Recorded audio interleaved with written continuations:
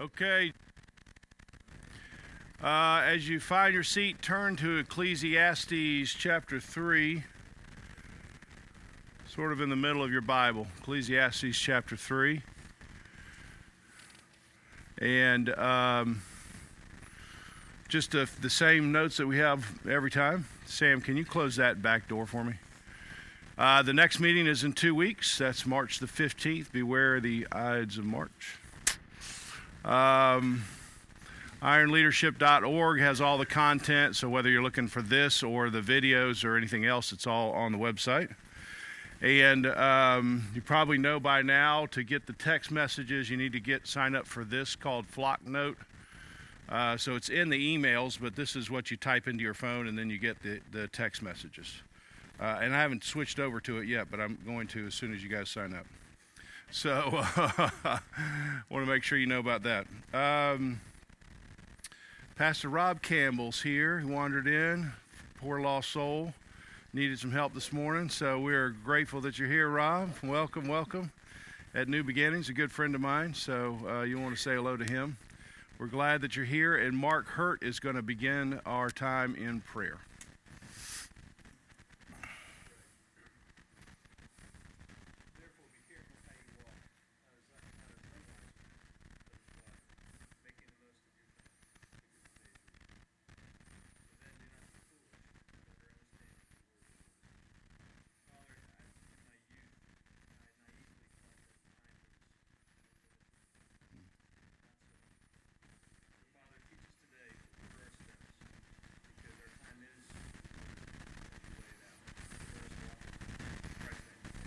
Amen.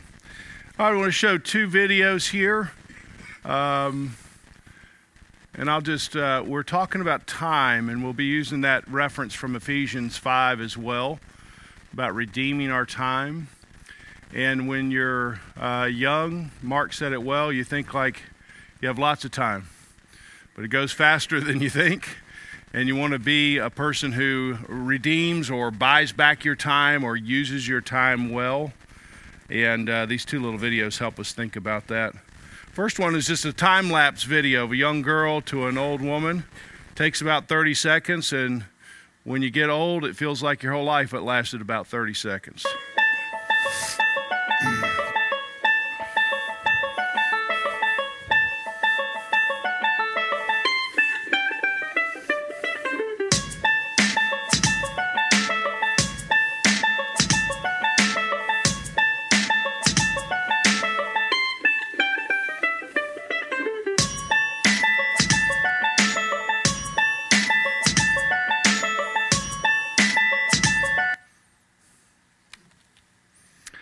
Psalm 144, a man is like a breath. His days are like a fleeting shadow. So you start and you think you have a lot of time. You look in the mirror and then suddenly you're like, wow, what happened? Where did all my time go? Most of you have probably seen the old movie, now very old movie, called Dead Poets Society. Everybody seen that? If you haven't, you should see it. Robin Williams, kind of an ironic thing. He's talking about using your life well for somebody who committed suicide. And he's a teacher of a bunch of young men, and he's trying to help them understand that they feel like they have a lot of time left, but the time goes by very quickly. And his famous, saying here is carpe diem, seize the day. Make sure you're redeeming your time. And he talks about that in this little clip. Now, Mr. Pitts. It's a rather unfortunate name. Mr. Pitts. Where are you? Mr. Pitts, will you open your hymnal to page 542? Read the first stanza of the poem you find there. The virgins to make much of time? Yes, that's the one. Somewhat appropriate, isn't it? Gather ye rosebuds while ye may. Old time is still a-flying. And this same flower that smiles today, tomorrow will be dying. Thank you, Mr. Pitts. Gather ye rosebuds while ye may. The Latin term for that sentiment is carpe diem. Now, who knows what that means? Carpe diem. That seize the day. Very good, Mr. Meeks. Meeks. Another unusual name. Seize the day. Gather ye rosebuds while ye may. Why does the writer use these lines? Because he's in a hurry. No. Ding! Thank you for playing anyway. Because we are food for worms, lads. Because believe it or not, each and every one of us in this room is one day going to stop breathing, turn cold, and die. I'd like you to step forward over here and peruse some of the faces from the past. You've walked past them many times. I don't think you've really looked at them.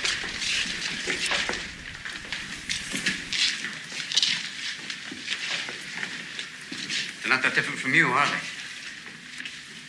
Same haircuts, full of hormones, just like you. Invincible, just like you feel. The world is their oyster. They believe they're destined for great things, just like many of you. Their eyes are full of hope, just like you. Did they wait until it was too late to make from their lives even one iota of what they were capable? Because you see, gentlemen, these boys are now fertilizing daffodils. But if you listen real close, you can hear them whisper their legacy to you. Go on, lean in. Listen. You hear it?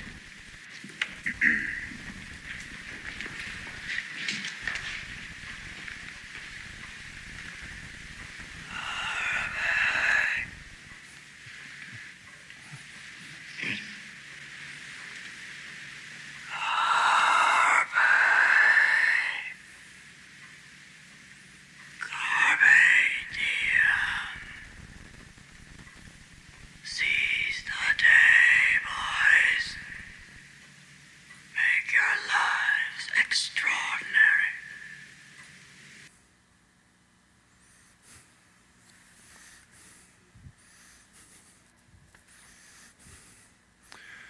Everybody's been in this situation. You walk past the trophy case, you see the pictures, but they don't mean anything to you. They're just some team who won a championship a long time ago. Here's a picture of my mom and dad at their wedding. He died at 33. She died at 52. My grandson, who's coming today, he'll look at this picture like you would look at this picture. I mean, he might hear me tell a story, but they're not real to him. They're just people, and they might remember a story that I say about my dad. But I'm sure at this age, when they were 22 and 23, they thought, we've got 50 or 60 or 70 years, and it turns out that he only had 10. And I'm 55, so when I turned 52 and I thought, I've outlived my parents, it's kind of a weird feeling. And so it's helped me to think about using the time you have wisely. And so that's my question for us today. As we think about building our character, building our interior wall, which is our focus this year, a lot of it has to do with just how you use your time. Time is a commodity. Time is something you steward, like money. A lot of times you think of stewardship campaigns or a capital campaign, it's how you use your money. You have a certain amount of money and you got to steward it. But time's a little different than money, because with money, if you lose money, you might actually be able to gain it back. But if you lose time, you don't get it back. If you waste time, you can't somehow make up the time. It's time that you have today, and then you don't have this day anymore. And so we're trying to think about that, and it's something that the Bible talks a lot about, and specifically in this poem from the wisest man in the world's Ecclesiastes 3. You'll be familiar with the verses here. For everything there is a season and a time for every matter under heaven. And then Solomon writes this poem: a time to be born and a time to die, a time to plant, a time to pluck up what is planted, a time to kill, a time to heal, a time to break down, a time to build up, a time to weep, a time to laugh, a time to mourn, a time to dance, a time to cast away stones, a time to gather stones, a time to embrace, a time to refrain from embracing, a time to seek, a time to lose, a time to keep, a time to cast away, a time to tear, a time to sow, a time to keep silence, a time to speak, a time to love, a time to hate, a time for war, and a time for peace. And then he gives his commentary on his poem. So verse 9, he asks this question, after my poem, what gain has the worker for all his toil? Well, verse 10, he says, I've seen the business that God has given to the children of man to be busy with. He has made everything beautiful in its time. Also, God has put eternity into man's heart, yet so that he cannot find out what God has done from the beginning to the end. I perceive that there is nothing better for them than to be joyful and do good as long as they live, as long as they have time. Also, that everyone should eat and drink and take pleasure in all his toil. This is God's gift to man. I perceive that whatever God does endures forever. Nothing can be added to it, nor nothing taken from it. So this poem is a series of what scholars will call merisms. Merisms are words at the end of a poem. So in the beginning, God created the heavens and the earth. It's not to mean to say he literally created the heavens and the earth, which he did. It's meant to tell you he's created everything there is from the heavens to the earth. He's the creator of everything from pole to pole. And so in this poem, the writer sets up a bunch of poles, a bunch of merisms to say God's in control of the beginning and the end of these things, meaning he's also in control of all the things in between. He doesn't have time to say everything. He's just going to use one side and the other and help you understand. And he also means he's in control of everything else. So first of all, he's in control of time. There's a time to be born and a time to die. He's in control of all of your life.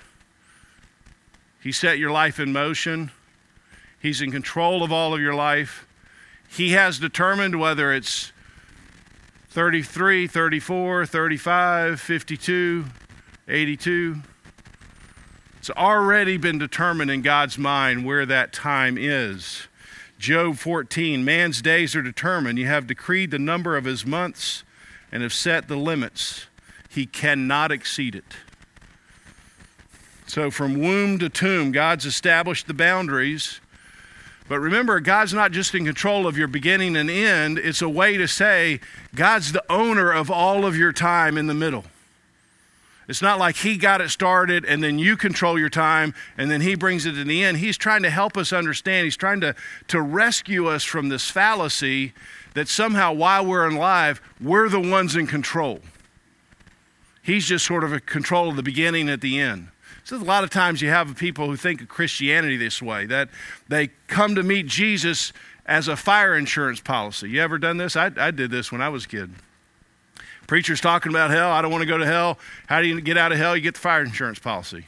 Got to go up front. You got to get baptized, and you get this ticket. So when you die, you pull the ticket out and say, I get on the train. But you see, the idea of that is he's just in control at the end. I've got my ticket for the end, but I live my life the way I want to live it right now, and that's not the way Christianity is set up. So he's in control of all things, the time you're born, your whole life, and then the time you die. Time to plant and a time to pluck up. I listed these things on one of these slides. So in the spring you plant. This is planting season. So if you have a garden in your backyard like I used to, usually April 1st, April 15th, that was the day you started planting. And then the crops came in, and sometime in September or October, you started plucking them up.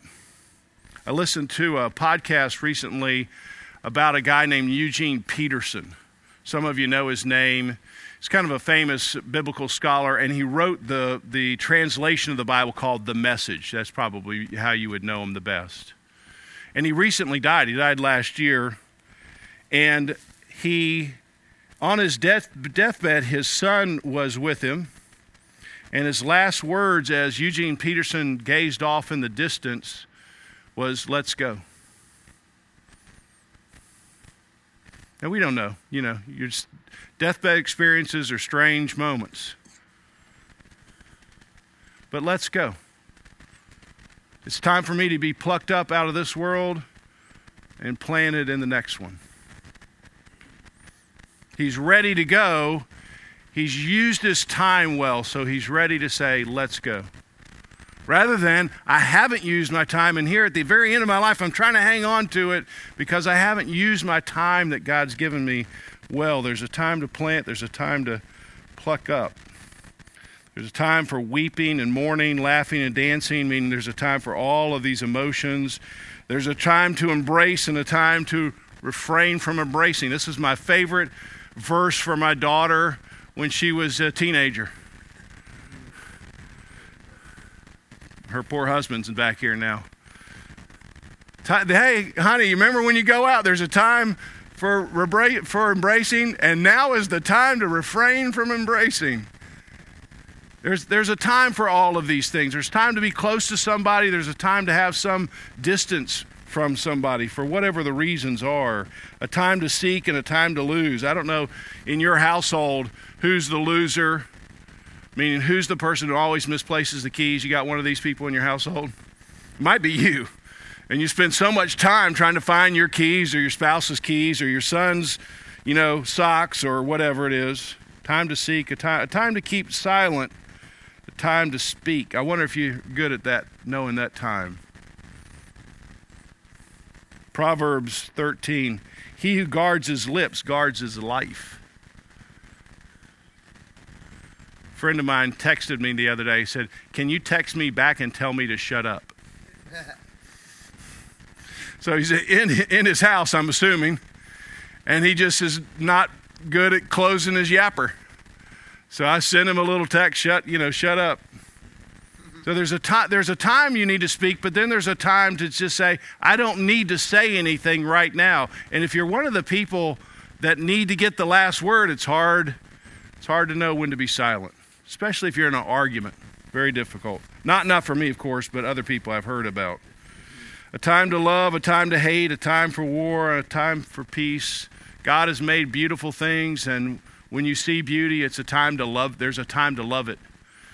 But when you see or are engaged in evil that's trying to invade your life, evil that's trying to invade your church, evil that's trying to invade your family, evil that's trying to invade your community, evil that's trying to invade your nation, it's time for war.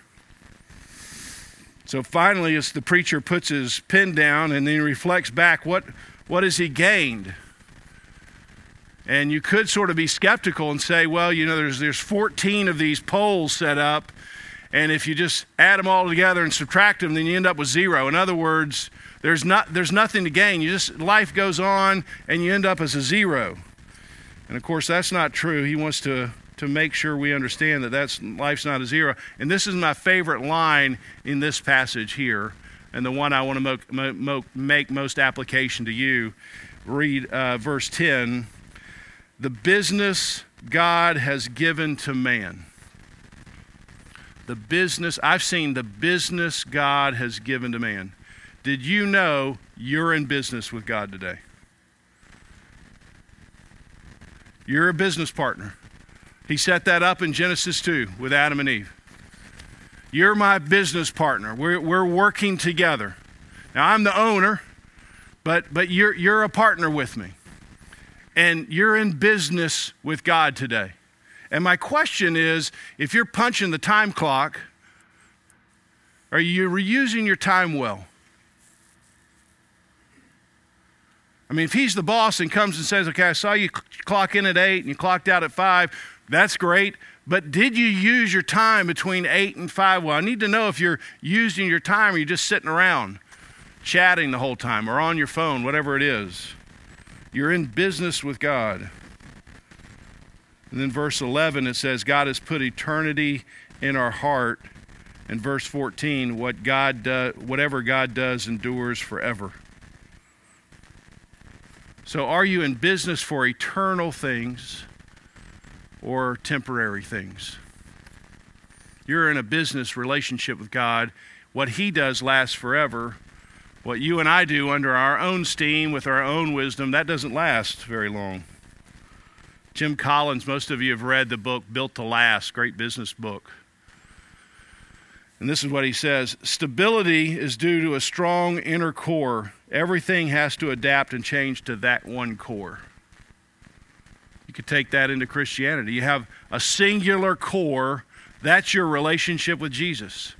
You're in business with Jesus today. He has planted you in a family. He has planted you in a business. He has planted you in a neighborhood. He has planted you in a church. He has planted you at a certain time. And you're in business. And lots of things have to change around what you're doing, but at the core, you're in business with God and you're representing Him before these things. So when you go to school today, or when you go to work today, or when you go to home today, you're representing Jesus. You're in business with Jesus. And I just wonder if you think that way, or you think, well, I do business with Jesus between 11 and 12 on Sundays. Or I do business with Jesus for 20 minutes in the morning, and then I spend my time however. You see what I'm saying? That's not how God wants us to see it. He wants to say, I've given you all of your time, and when you come back, I'm not only going to be looking at your checkbook, I'm going to be looking at your day planner. How did you use all of your time? 1 Corinthians 3. No one can lay any foundation other than the one that has already been laid. This is Paul talking to the church he planted in Corinthians. And people are coming behind him, giving messages about Jesus.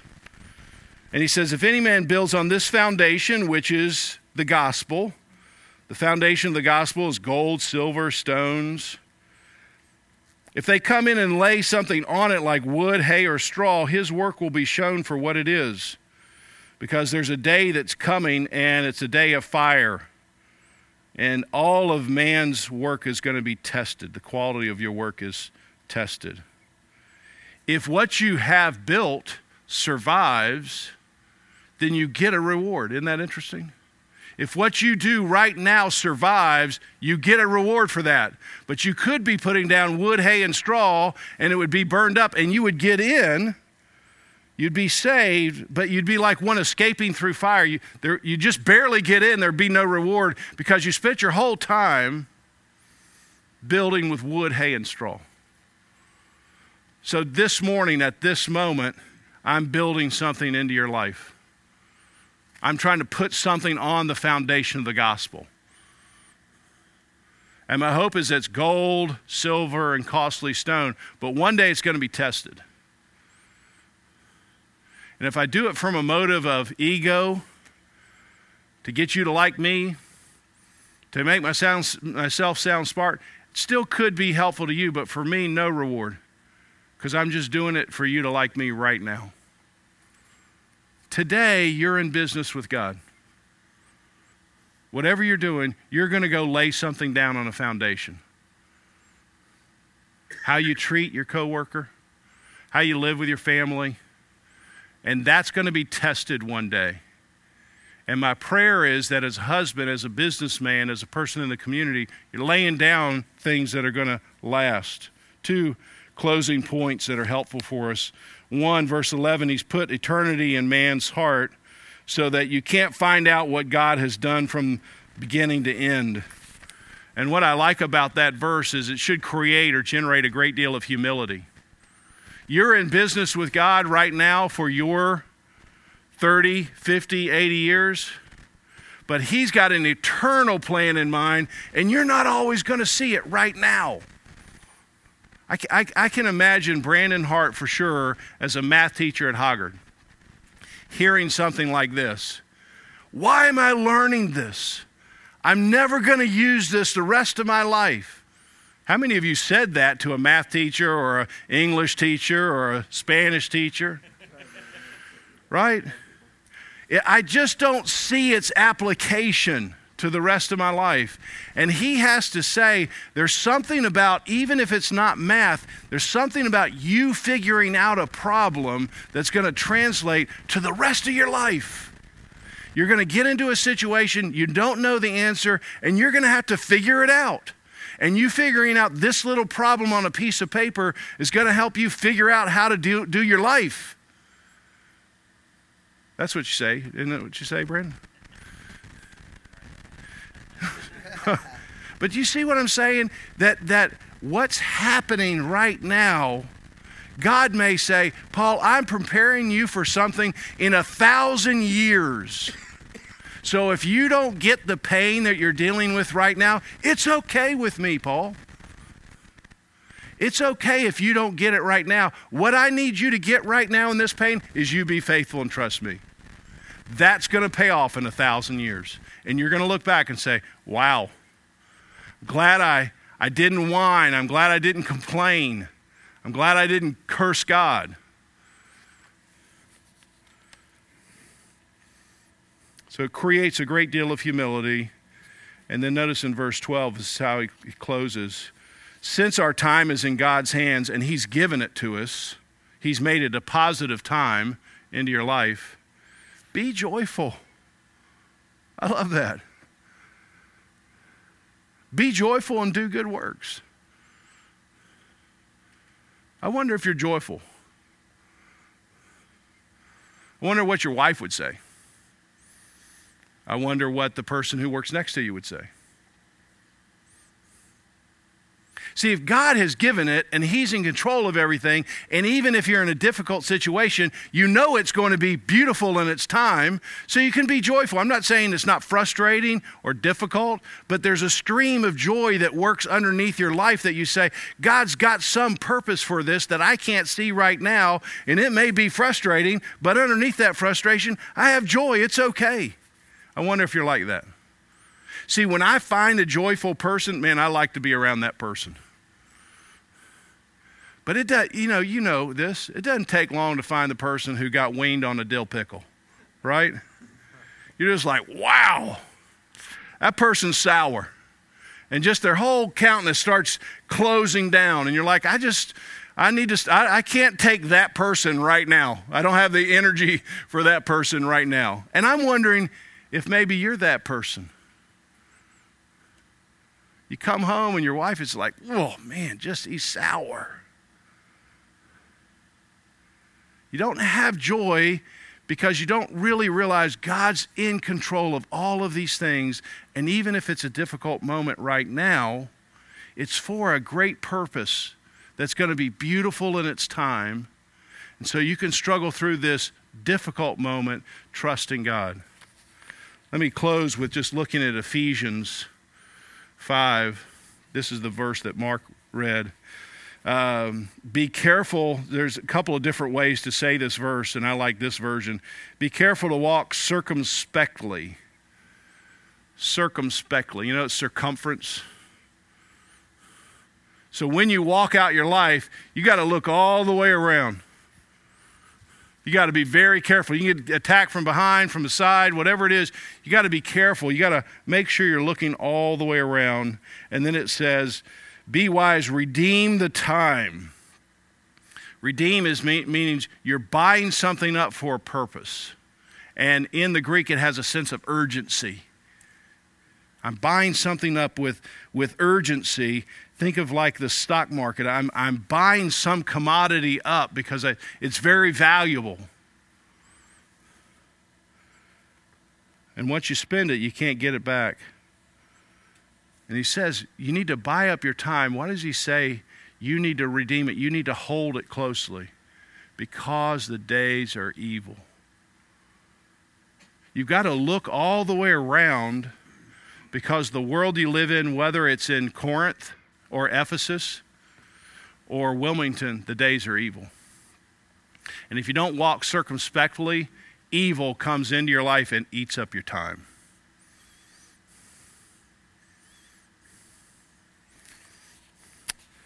I would say unwise use of your time would be excessive social media and, for guys, gaming.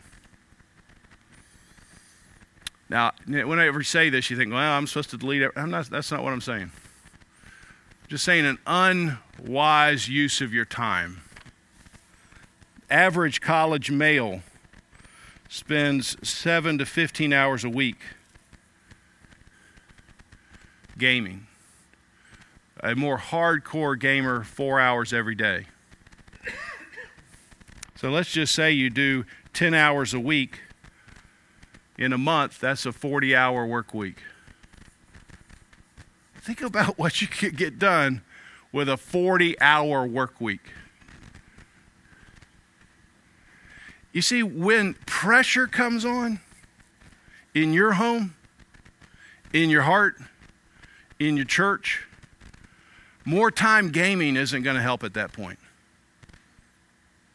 More time understanding God, understanding His Word, understanding His worth, understanding the way the world works, that's going to be helpful.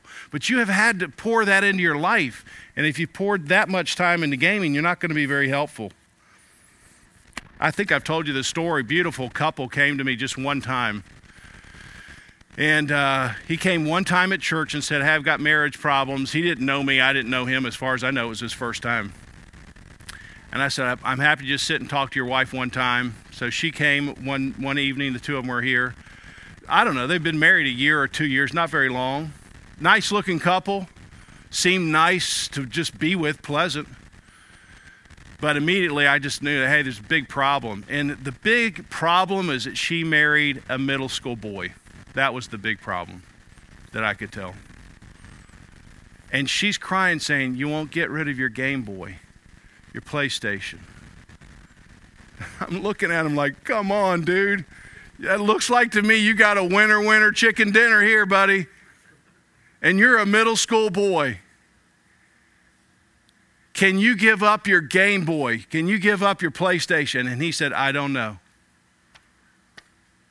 And I said, you're not a man, you're a boy. And you, young lady, married a boy. I'm sorry you did. And I hope he can grow up. I don't know if he can. They never came back to Christ Community Church.